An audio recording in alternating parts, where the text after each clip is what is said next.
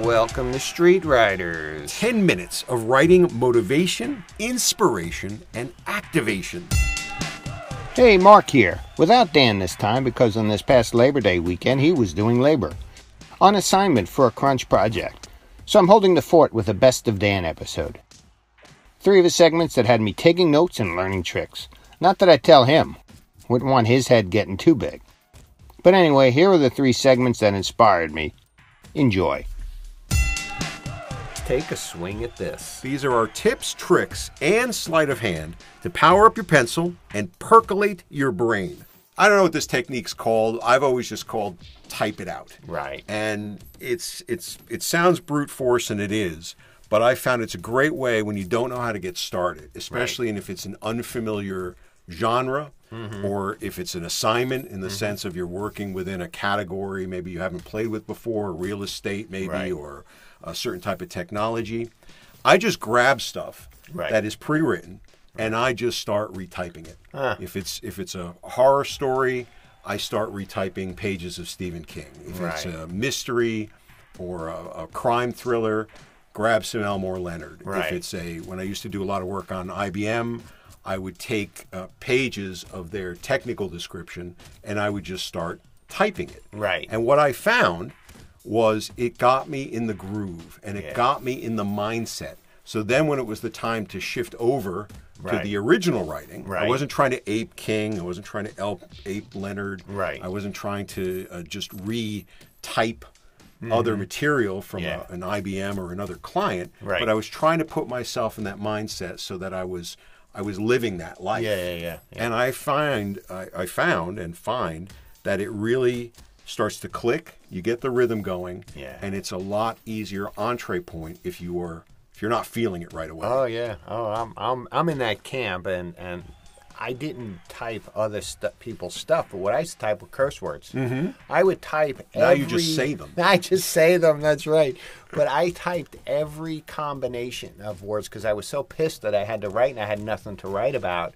Or I knew what I wanted to write about, I just couldn't get it on paper, or I was on a deadline that every goddamn curse on the planet I'd hit and I'd say, I don't want to do this crap, blah, blah, blah, blah, blah, blah, blah.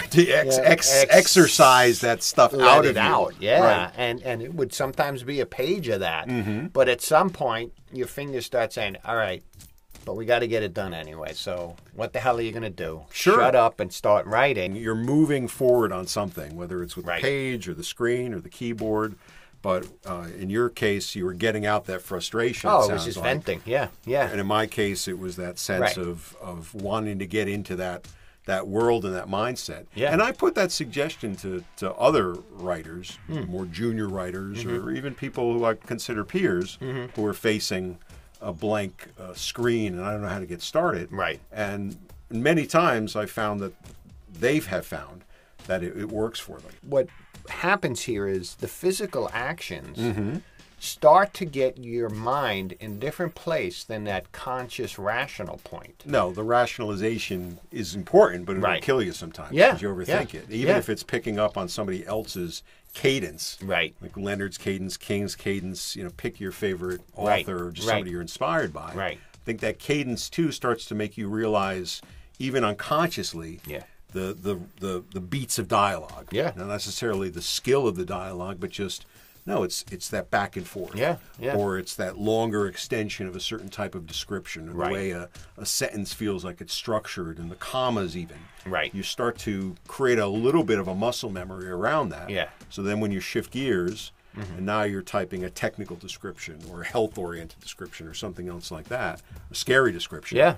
You start to play that out, and then it feels unnatural if you're in that genre and you're not doing it.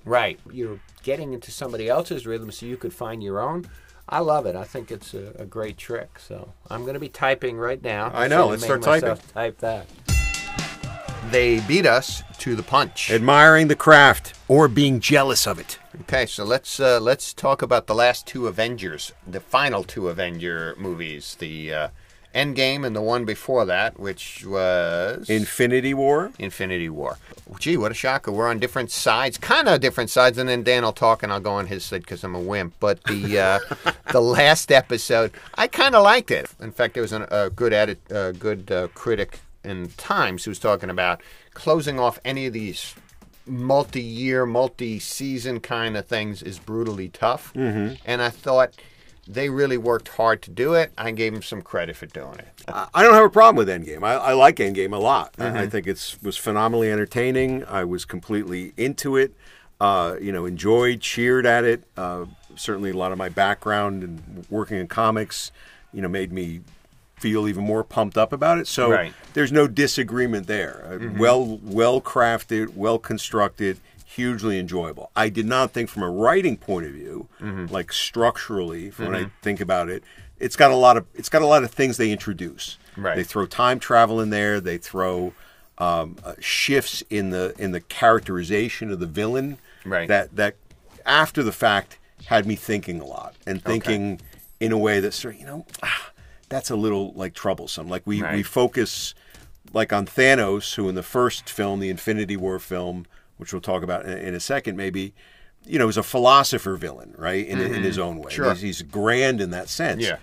When you get to the end of this film, and they have the big battle, which hugely enjoyable, hugely action-packed, it's not the same character. Yeah, right. That's a good point. The point. fact that you're having this confrontation again, it is a completely different character that we are having that confrontation with. Mm-hmm. So while it feels like a continuance, dramatically, it's a little bit different. Now, I did not feel that in the moment, but things like that and the confusing elements of the time travel, afterwards, I'm like, how does that add up? Yeah. And frankly, any movie that disses Back to the Future, which is probably the most tightly constructed time travel series of all time, I have problems with. Right. But I don't pick it that way. But I do go back to Infinity War as a writer's exercise. Yeah.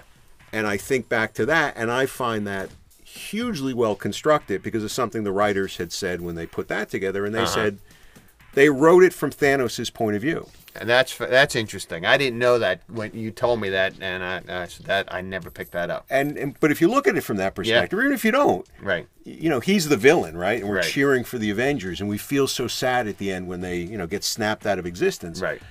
But when you look at it that way, or maybe even if you don't. If you look at it from he's the hero, right? He faces challenges, right? The Avengers are his challenges. He has to find these stones are his challenges. He has to make hugely dramatic decisions and sacrificing his daughter. Sure. And at the end, he's chilling, right? Yeah, he's achieved his goal, right? And he's kind of settling back, right? And when you watch it that way, it's actually a perfectly well constructed film. Yeah. And while we look at it as kind of like a cliffhanger, right? It's really interesting from that point of view, where it's a hugely satisfying film, and I think more tightly constructed in that way.